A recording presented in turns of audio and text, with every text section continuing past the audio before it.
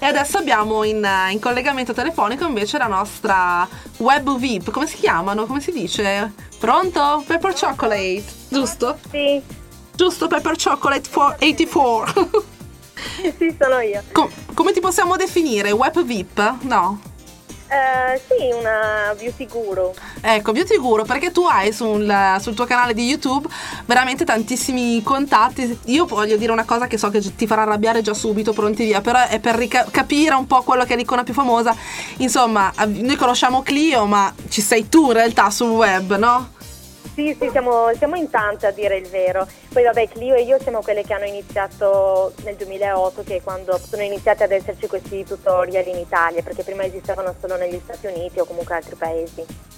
Ho capito. E quindi tu ti occupi, in realtà abbiamo visto che adesso i tuoi video si sono un po' ampliati come tematica, comunque oggi li riconduciamo un po', come ti dicevo prima, a quello che è la sfera un po' del make-up e delle tendenze, perché ci occupiamo con la nostra trasmissione di eventi e quindi volevamo capire un po' insomma come essere perfette nei diversi eventi, sia quelli un po' più giovani legati al mondo rock, al mondo musicale, ma anche le serate per esempio a teatro. Cosa non dobbiamo fare proprio per non sbagliare in modo eclatante quest'anno? Ma bisogna adattare tanto il trucco all'occasione, quindi non so, per una serata di musica live io punterei molto sugli occhi, farei una linea di eyeliner bella marcata, tanto mascara e magari un ombretto argento bello luminoso con tanti glitter, tanti brillantini, quindi un trucco divertente e allegro. E invece per una serata in teatro sceglierei qualcosa di elegante, quindi magari uno chignon con le labbra rosse e gli occhi piuttosto naturali, quindi marroncino oppure il beige. Quindi adattare il più possibile il trucco all'occasione e cercare di risaltare i nostri punti forti, quindi gli occhi piuttosto che le labbra. Ecco, una cosa di cui si discute spesso tra noi ragazze, no? Il discorso della base, perché adesso c'è il primer. Non so se tu hai mai sentito, io facevo un po' la parodia di Clio, perché anche io sono mezza veneta, no? Che adesso facciamo in diretta. Che adesso faremo in diretta, ti prego. Fare, sì. No, adesso lo devi fare. Insomma, perché c'è questo primer che ormai impera. Io vengo dal mondo dell'edilizia, il primer è tutt'altra cosa. E quindi c'è un po' questa diatriba tra le BB cream, tra il fondotinta, tra il primer. Cosa va messa come base? Ma come se vogliamo che il trucco duri di più, sicuramente dobbiamo utilizzare un primer che quindi fa in modo che il fondotinta resisti per tutta la giornata, rimanga su per tutta la giornata. Però se vogliamo qualcosa di naturale, che è quello che preferisco io, non utilizzo primer, vado magari su una BB cream tutta naturale oppure su un fondotinta che so che è a lunga tenuta. Però la cosa più importante è cercare di individuare anche il sottotono della pelle, perché tante volte si fa questo errore, perché le ragazze magari non capiscono se hanno un sottotono giallo o un sottotono rosa. Ecco, mi pare di capire anche che quest'anno stanno ritornando di moda i rossetti marcati anche nelle nuance del marrone, come si usava ai tempi anni 90, credo, di avere qualche foto con la faccia incattivita da questi rossetti marroni intensi. È una mia sensazione o stanno tornando?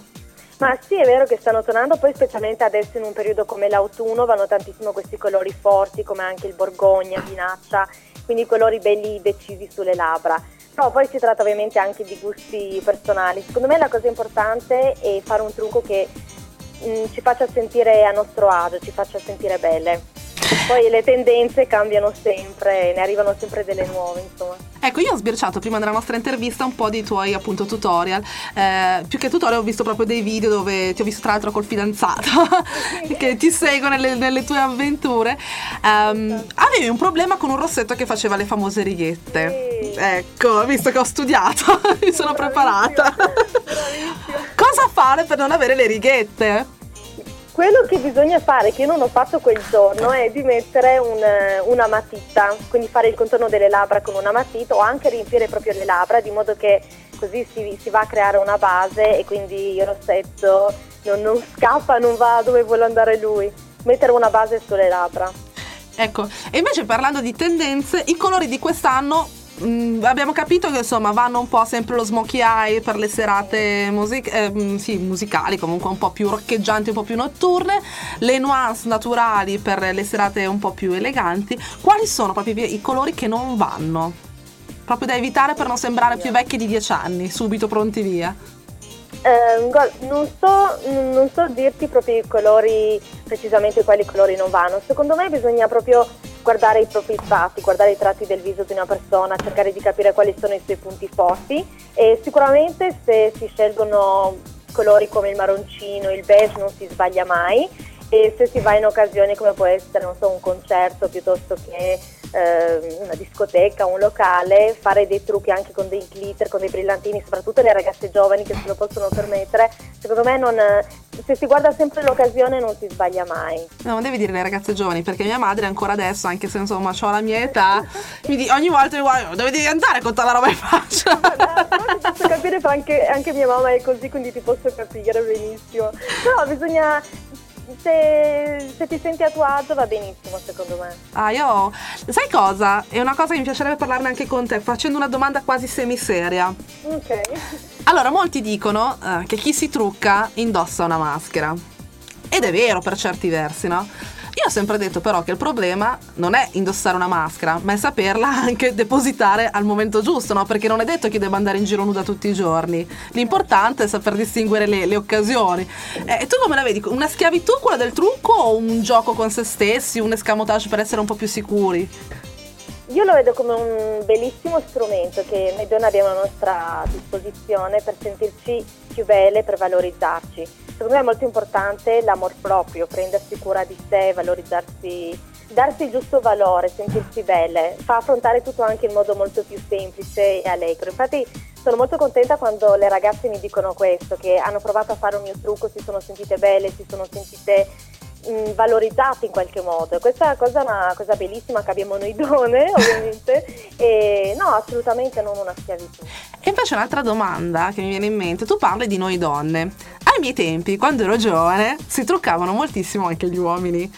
Sta tornando questa tendenza, perché io vedo delle strane linee interne agli occhi, dei kajal che stanno tornando. Ho visto, e anche su questo ricevo spesso tanti commenti e messaggi da parte di ragazzi che mi chiedono dei trucchi maschili, quindi sicuramente c'è questo desiderio, questa voglia di truccarsi anche da parte dei maschi, ovviamente con delle cose, a meno che non si tratti di, non so, personaggi della musica rock, con delle cose più naturali, quindi meno visibili, meno vistose. Quindi ancora il famoso kajal stretto tra i polpastrelli, passato sullo sguardo, si usa ancora, ancora lui. Sì, ancora lui va fortissimo. La polvere di riso col pennellone della mamma, ma non sporca di terra perché sennò è un disastro. Esatto. Beh, è bello vedere che certe cose insomma non cambiano mai. Quello che invece trovo sempre abbastanza problematico per un uomo, ma è divertentissimo, dovresti fare un tutorial su un uomo che si mette lo smalto, perché anche qua Morgan insegna, no? Le unghie nere anche sull'uomo, ma vedere un uomo che si mette lo smalto è qualcosa veramente di esilarante, ragazzi. Sì, proprio concordo. Sì, no, perché è come vedere il famoso elefante nella cristalleria, no? Cioè, non possono proprio faccio entrare l'unghia. Vedo gente che si mette lo scotch tutto intorno, insomma, è un lavoraccio, ragazzi. Va bene, guarda, noi ti salutiamo, abbiamo apprezzato tantissimo il tuo intervento, adesso metteremo i link per il tuo canale YouTube, perché appunto siamo stati contenti di averti con noi, sei una web VIP, insomma, ci è piaciuto.